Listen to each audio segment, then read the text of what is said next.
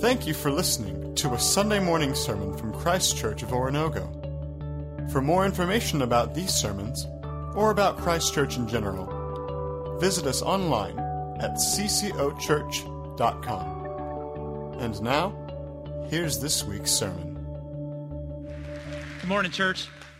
Let's open our Bibles to Ephesians chapter 2. We'll begin the first 10 verses of that this morning if you want to get your Bibles or apps ready for that. If you're visiting Christ Church today, my name's Mark, and I get the privilege of being one of the ministers here at the church. We're glad you're with us. As Isaac explained a little bit earlier, we're in this series called Repurposed. And I want to ask you, if you sat in these repurposed chairs and you were asked the question that you've seen asked and answered on the videos the first 3 weeks in the series, what's the story you can tell? The story of how God has called you from one place to another or to the same place to do a new thing. I want us to think about that as we go through this book of Ephesians, when we learn the things that we've learned. In the very first week, Michael DeFazio took us through the things that God, Jesus, and the Holy Spirit have done in the first chapter, verses 3 through 14. Last week, I took you through verses 15 through 23 when we've talked about Paul's prayer for the people. His prayer was pretty simple. He wanted us to know four things. He wanted us to know that we could know God more deeply. He wanted us to know that we can experience God in the everyday events of our lives and not just the mountaintops. He wants us to understand the value of the church and what God does within the church. And then ultimately he wants us to know the power that's available to us. The first chapter is about what we possess with Christ. If we have Jesus in our life, what is in our possession? What has God done, Jesus done, the Holy Spirit done? What have they given us, and what's available to us? The second chapter begins uniquely, and it talks about what our position in Christ is. In 1998, there was a forest fire in California, and the crews were called in to set a perimeter around an area of forest that hadn't been burnt yet to kind of create a firewall so that the fire couldn't jump to this part of the forest. And when these crews arrived to begin to put up this firewall to protect the unscarred forest, they saw coming from the burning area of the fire an adult male dressed in a diving suit with mask and air tanks running for his life from the middle of the fire. Of course, that caught their attention. In their investigation following, this man had been swimming that morning in the Pacific Ocean, deep sea diving, when a helicopter with a large bucket to collect water quickly came down and scooped him from the ocean and dropped him in the middle of a forest fire. The moral of my story, some days it doesn't pay to get out of bed. Can I have an amen? All right. So in chapter 1, think about that. Your worst day, I bet it wasn't like that. I've had 2 people ask me, was he okay? He was damaged. Let's just say it that way, and we'll move on so I don't ruin my story. All right. So we know what we have in Christ. Now we know what our position is. And what I want you to understand is God wants you to know there's a resurrected life for you to live if you choose to live it. All we have in Christ is available to us right now, and that's what I want to talk to us about as we open the second chapter. I'd like to begin with the part that's not flattering. In fact, it's a little deafening in the room with the noise I'm about to make to remind us of where we've been. I simply like to call it the walking dead. It's using the terminology that Paul uses. He doesn't call us the walking dead, but he talks about the walk of faith and the fact that many of us have walked from death to life and what that looks like. Let's look at the first 3 verses. And you were dead in your trespasses and sins, in which you formerly walked according to the course of this world, according to the prince of the power of the air, of the spirit that is now working in the sons of disobedience. Among them we too all formerly lived in the lust of our flesh, indulging the desires of the flesh and of the mind, and were by nature children of wrath, even as the rest. It's not a flattering passage. It's sometimes disturbing. And I want to be clear as we begin. We're not to live in our past, but we must remember where we came from so we don't make the mistake in the future of going back to it, right? That we need to know where we've been so we never go back and live in that part of our existence. So when we review this today, I want you to know that there's a turn in Paul's telling of our lives that's very important, but we have to know where we were. So let's talk about what Paul shows us about ourselves. First of all, he says we were walking another course. Now, the term walk is significant here. It's the verb that Paul most commonly uses for Christianity. Now, you have to understand, they walked everywhere in their everyday lives.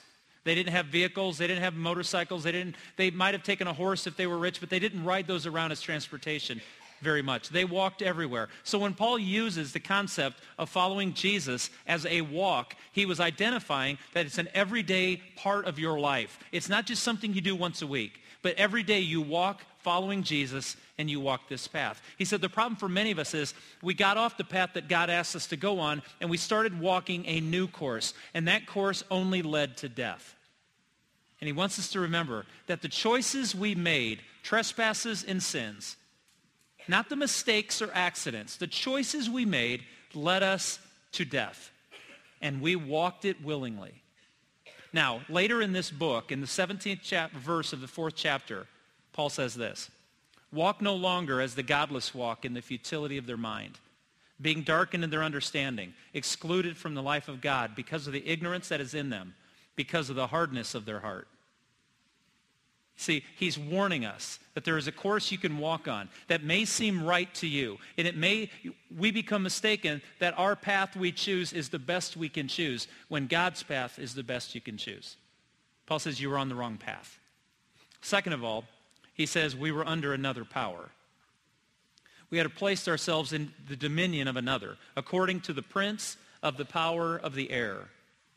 Now, Jesus used this expression in John chapter 12, designating Satan. Paul uses it again in 2 Corinthians chapter 2, designating Satan, and he's using it here as well. The prince of the power of this air, a title for Satan's domain, that this world uses the power and things of the world to gain advantage over others instead of blessing others. In fact, in Colossians 1:13, Paul would write, "For he delivered us from the domain of darkness and transferred us to the kingdom of his beloved Son." God transferred us. You can't transfer yourself. God was the one who took us from the power of Satan and delivered us to a greater power. Third thing, we are under another father. We were on the wrong course. We were living by the wrong power, and now we were also under another father. Now, for many of us in our culture today, we think I'm under no one's control. I do my own thing. There are those that serve Satan and there are those that serve Jesus, and I'm kind of playing in the middle. I want you to understand, God says there is no middle. You're either for me or you're against me. Not because he hates us, but he wants us to understand there's no middle safe ground. You're under the authority of a ruler, and he says, and many of us have chosen to be under the wrong father. How do I know that? Because of Paul's terminology here. Listen to him. The spirit that is now working in the sons of disobedience. And we're by nature children of wrath. The exact opposite of who God is. And he says, so you're on the wrong path. You're walking by a different power, and you're serving another father. John would write in 1 John 2:17, "The world and its desires pass away, but the man who does the will of God lives forever." Notice that there is a choice that has to be made on the path we choose. So if you allow me to be a preacher for just a moment as we have this conversation, and I hope that's what we're having, is you and I playing back and forth a little bit with each other. As you hear me walk through this, I want you to understand I cannot say anything more important than this to us in the condition we're in right now. Sin is not to be played with. You don't have as much control over sin as you think you do. And if you're trying to amuse yourself by saying, I can quit whenever I'm ready, then I'll challenge you, try to stop now and see how much actual power you have over these things you've given yourself to. It is a threatening thing to walk the wrong course by the wrong power and serve the wrong master because you don't own yourself. You have given yourself to the lusts and passions of those things, and they're hard to break. But here's what I want to say right now for everyone in the room. It's all of us. It's not just 3 or 4 of us who are really messed up. Every single one of us falls under Paul's conditions when he says that sin has led you in the wrong path, in the wrong direction, and under the wrong sense of control. And the only place it takes you is devastation. Then, why would I say that to you on a Sunday morning? Isn't it dreary enough outside? It's all gray. It looks like a great nap day. Why don't we just head there and get this over with? We'll get there, trust me. But I want you to understand why we need to know where we've been. Paul told Timothy, told him to preach the truth. Why? That God may grant them repentance, leading to the truth or the knowledge of the truth, and that they may come to their senses and escape from the snare of the devil, having been held captive by him to do his will. That God is the one that will lead us to repentance when he has captured and showed us the reality of our condition. Then repentance is available. So how do we get on this path of life? How do we alter our course from this direction and head in the direction that we've been called to? I want to show you what I think are the two most important words. Now, that's a big statement. Ephesians is an awesome book. And Paul has written a book for all of us to encourage our hearts. But the two words that flip the whole book is found in verse 4, but God. Knowing where we've been, knowing the choices we've made, and knowing the things we've done, Paul says, but God, in spite of all of that, he made a move to our benefit that we could not have made for ourselves. He put something into play through Jesus that rectifies everything we were, the wrong path, the wrong power, and the wrong God. But God. Let's continue reading. But God, being rich in mercy, because of his great love with which he loved us, even when we were dead in our transgressions, made us alive together with Christ. By grace you've been saved. And raised us up with him, and seated us with him in the heavenly places in Christ Jesus, in order that in the ages to come he might show the surpassing riches of his grace in kindness toward us in Christ Jesus. For by grace you have been saved through faith, and that not of yourself, it is a gift of God, not as a result of works, that no one should boast. That's a pretty heavy group of 5 or 6 verses. And when you listen to it, it's like, here's what I want you to be able to take away. If you look at the verbs, who's verbing this? God is. God did this, God did this, God did this, God did this, God did this. And because of that, we received this. God did all the work.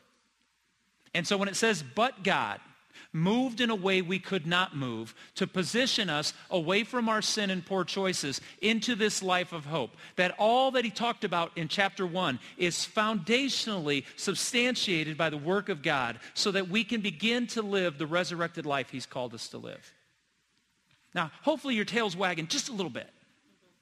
But if you haven't caught on yet, let me tell you the movement God made for us. First of all, Paul says he loved us, verse 4. Because of his great love with which he loved us. Now, I know when you come to church on a Sunday morning, you expect a preacher or the worship minister or someone to mention at some point you're loved. It might be in the hallway. I love you. Have a great week. But you want to hear that God, who knows you in your private moments, still loves you. And when you think about God, what's interesting is we say that God does loving things, and that's what the Bible teaches us. But it's because God is love, not because God does love. And God's love is shown to us in 2 key, New Testament words, mercy and grace. His love is shown to us in his mercy and in his grace. And Paul says, from where you were, God moved with mercy and grace. And in fact, he says, being rich in mercy, because of his great love with which he loved us. He chose to be good to us when we were not good to him. He chose to honor and love us when we did not honor or love him. God made the first move. He loved us while we were still sinners. And secondly, he resurrected us. But I don't want you to see that as future tense. I want you to see in verse 5 when he says, he made us alive together with Christ. And I want to ask you this question. I want you to think about it with me. Is Christ alive only in the future, or is he alive right now? Then so should we be, correct? We're not waiting until we die to get to heaven to go, you know what, I'm really jacked up right now, and I'm going to stay jacked up because I don't know what else to do. And then one day God's going to fix me, and then I'm an angel, and it's going to be awesome. That's not what he's talking about. Romans 6 says, verses 3 through 11, that as we were baptized into Christ, we were raised from death to life. As Jesus entered into death and was buried in the tomb, we come out of the tomb of water and we walk in newness of life. If Jesus is alive today, then church, we should be. Not living and saying, well, one day it'll get better. No, I'm alive today. And because Christ is alive, I know I'm alive. Why? Because God loved me and showed me mercy and grace, and he raised me to life. The third thing is he exalted us. You see, God's answer to the punishment of death is not exemption, it's resurrection. Let me say that again. You might want a God who simply says, you know what, you big knucklehead, let's just act like none of this happened and you can just live forever. But you don't understand the corruptible body we live in and what we've done to it in our sin. We need to be taken free from that to live in a new body, in a new heaven and a new earth. So he is going to walk us through the door of death. But the answer to death is not exemption, it's resurrection. I'm told when open heart surgery is done, they will take the heart out of the person and stop the body to replace the heart and restart the body. And that's what God does in the resurrection. He takes us through death, takes out our heart, puts a new heart in, and we live forever. So he's loved us. He's resurrected us. Why? To exalt us. Verse 6. And raise us up with him and seat us with him in the heavenly places. If you weren't here last week, we talked about what it means to reign in dominion with Christ from chapter 1. And I'd encourage, if you weren't here, to go online, go to our webpage, ccochurch.com, and listen to the message. I don't know if it's a great message, but we talked about what it means to be exalted with him and what that looks like in the life we're going to live in the new heaven and the new earth. But he did this for us. And fourthly, he gifted us. So he loved us. He raises us to live now. He's exalted us knowing that we are going to reign forever with him in this new heaven and new earth. And then he gifted us. And the reason I use the word gifted is, whether you know it or not, the word grace means gift. We often use the word grace to mean my sins are gone. And that's part of it, but that's only one of the gifts. So when you hear the word grace in the Bible, you may think, well, I'm saved. That's no longer for me. If I said to you right now, I have a gift for you, would you respond back to me, no thanks, someone's already given me one? No, you'd go, what is it? You got something for me? I'm in. But what if you have 2 of them? I'll take 5 of them. Give me the gift. When you hear that the grace of God is for you, I want you to understand that he gives us in different places, at different times, in different ways. Some gifts he gives to us in the immediacy of our becoming part of his family, and others down the line as we're able to live and enjoy and to use these gifts. Verse 7 through 9. He gives us in order that in the ages to come, he might show the surpassing riches of his grace in kindness toward us in Christ Jesus. God has no plan to stop blessing you. But some of our blessings, I believe, are contingent upon us accepting the gift he's giving us right now. So it prepares us to use that other gift later, and then that other gift later, as we receive his grace. You see, for most of us, and I include myself in this, I'm not condemning anybody else except myself, and if it splashes on you, join me. For the longest time, I thought grace was the fact that my sins were forgiven. But you have to understand this. It's insulting to Jesus to think that he died on the cross so that you could get a second chance. You need to understand, he died on the cross because you have no chance if he doesn't. It's not to give you a mulligan. It's to give you the power to say his crucifixion takes care of all your sins now and forever. And without that, all of us are condemned on the wrong path, under the wrong power, having served the wrong master. But by his grace every day, that every morning we wake up to his faithfulness, that every morning we wake up to his mercy, that every morning we wake up to the new gifts of grace that he gives us in our life. So if you're asking yourself, why am I here? I want to take you back to Michael's sermon 2 weeks ago in Ephesians chapter 1, and I'm going to read 3 verses from the first chapter, and I want to see if you can figure out why we're here. Verse 6, to the praise of the glory of his grace. Verse 12, to the end that we who were the first to hope in Christ should be to the praise of his glory. Verse 14, with a view to the redemption of God's own possession, to the praise of his glory. Church, why are we here? To praise the glory of God and not ourselves. To remember where we were, and to remember in spite of all of that, but God chose to love, resurrect, exalt, and gift us. And by doing so, the possession we have in Christ changes my position today. You see, my salvation is a gift of God, not a reward. It's not a reward for having tried harder. It's not a reward for doing a better job on the second chance that I did on the first. In fact, I think my second chance is more futile than my first was.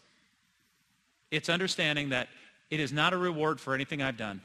It's a gift of his mercy and his kindness. I said all of that to get where I am right now. What is this chapter about? It's about being saved for a change. It's not about just escaping hell. It's about being saved for a purpose that fits you like a glove, a purpose that will make your tail wag and make you wake up every day excited about what God might do. Look at verse 10 with me.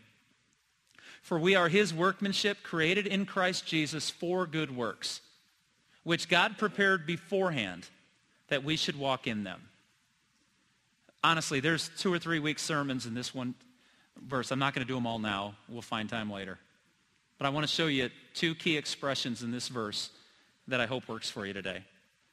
See, he says good works. God created in Christ Jesus you and I for good works. He's using the term good works there because he's contrasting it to the first 3 verses of chapter 2 where he talks about works of the world or works of darkness. You see, all of us have within us the ability to make everything about us, don't we? We're nice to people if we get something greater in return. We will use people to gain our advantage. We'll take advantage of circumstances to make sure we get ours, and those are works of darkness. But God has created us for good works where we give ourselves away, where we wash feet, where we pour ourselves out, where we serve others to no benefit to ourselves, because that's what we know deep in our soul is not the way to make God love us, it's the way to respond to the love of God. They're good works. So let's pause the sermon for a second.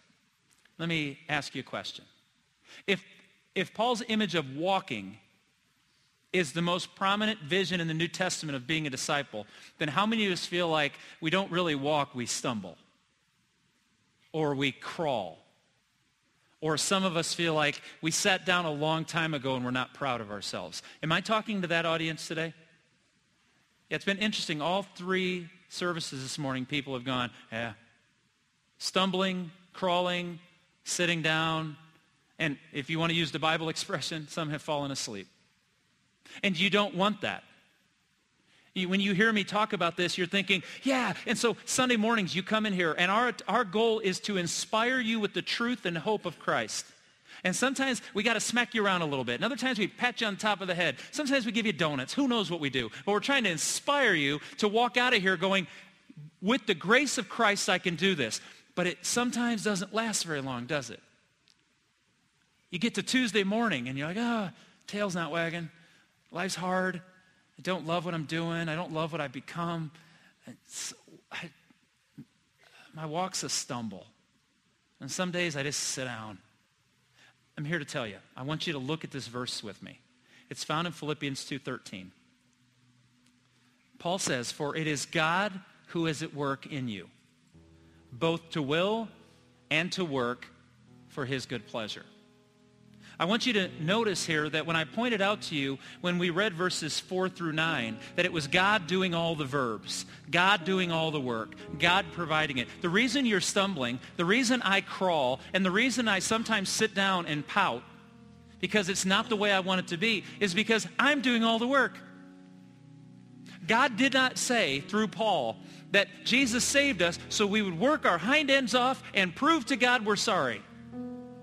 He said God saved us so he could work in us and put us at intersections in our life where we're created by him to be the right person in the right moment to say the words of truth and grace to the praise and glory of God. Because you all know, if you're a believer in Jesus, every one of us has had a moment where we were going through an intersection in one distinct direction and God crossed someone in our path that diverted our direction a new way, and it was God's way. Have you been there, church? You're created by God for those intersections and moments in life where he's created you to be in relationship with others, saved and unsaved, to help them know the will of God to the praise and glory of God. It's good works, and then the second word I want you to notice is the word prepared. Prepared works. That this isn't just a free-for-all. Go out and do good things. Run around and show God how important he is to you. No. Listen to the voice of God. Be led by the power of God, and let the good work of God that he's prepared for you. That means that God has a plan for your life. It's sitting in these chairs and saying, hi, my name is, and God has repurposed me. I thought I was here to do this, and now I'm doing that and this. You see, for some of us, God's going to change the course trajectory of our lives. We're going to say, I'm going to go do this, and God's going to go, that's not really what I want you to do. And if you listen to me, you're going to find a better life if you do this. But some of us, he's going to say, I need you to stay right where you're at, and I just need you to wait for that one moment in time where you help one person in an intersection find a new path that leads to life, not death and destruction. And I got to ask you a question this morning. Would that be good enough for you if that's what he called you to do? If God said, I've got a moment in time I've created you for, and I want you to be right there serving me, loving me, and praising me, because you may be here for one person or you may be here for 20,000 people. It doesn't matter. If God's got you in the good works he's prepared beforehand, then I'm telling you, church, this is what we're missing. So how do I stop crawling and stumbling and sitting? Ask God this most dangerous prayer. He said it is God's work to make you will. God's the one who can create in you the desire to remain where he has you, or the desire to move you to where you need to be. Can you pray the dangerous prayer this morning? God, help me to follow you and want to walk behind Jesus. If God can raise Jesus from the dead, can he answer that prayer? Now, is it risky? Oh my goodness, it's risky. Because he may not leave anything alone in your life. He may so mess up your normal life, but let me ask you, do you love your normal life? I don't. I don't mean yours. I'm not sitting in judgment. Your lives all stink. That's pretty raw, wasn't it? I don't love my normal life. I want it different. I want to walk with Jesus with energy. I want to rise up on wings and not get tired and never grow weary. I want that. And God is saying, then Mark, quit making every decision and seek me. And I have wired you for the moments like this. Let me put you where you're supposed to be. Church, when we get that, we're going to walk strong, faithful. We're going to be what God wants us to be. You've got to let him work in you. No longer the old direction, the new direction, the new path. Ask him and watch him reveal to you those places he wants you to be. If you're a person who, when someone's reading something, needs to see the words, then the words I'm about to read are going to go up on the screen. And I'd ask you to just very attentively listen to the words on the screen. If you're a person who listens simply audibly and in your mind you create pictures, close your eyes. Don't sleep, but close your eyes and listen attentively to the passage of Scripture from this morning as reinterpreted by Eugene Peterson in The Message. It wasn't so long ago that you were mired in that old stagnant life of sin. You let the world, which doesn't know the first thing about living, tell you how to live. You filled your lungs with polluted unbelief and then exhaled disobedience. We all did it. All of us doing what we felt like doing when we felt like doing it, all of us in the same boat. It's a wonder God didn't lose his temper and do away with the whole lot of us. Instead, immense in mercy and with an incredible love, he embraced us. He took our sin-dead lives and made us alive in Christ. He did all of this on his own with no help from us. Then he picked us up and set us down in the highest heavens in company with Jesus, our Messiah. Now God has us where he wants us, with all the time in this world and the next to shower grace and kindness upon us in Christ Jesus. Saving is all his idea and all his work. All we do is trust him enough to let him do it. It's God's gift from start to finish. We don't play the major role. If we did, we'd probably go around bragging we'd done the whole thing. No, we neither make nor save ourselves. God does both the making and saving. He creates each of us by Christ Jesus to join him in the work he does, the good work he has gotten ready for us to do. Work we'd better be doing. Would you agree? God's good. It seems so cliche, but it's so important. God is so good. And he wants you to understand the good life that he's prepared for you in Jesus. to live by the love, the resurrection, the exaltation he has for us, to gift us. You see, God is going to take your fractured existence and all the things that we've shattered, and God is going to take all of it and recreate the most beautiful thing of you he intended from day one. That's the God we serve. That's the God I'm asking you to pray to and ask him to show you how to will and to work for his good will. Let's stand together and sing.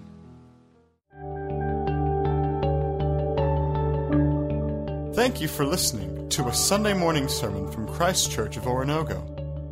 For more information about these sermons, or about Christ Church in general, visit us online at ccochurch.com.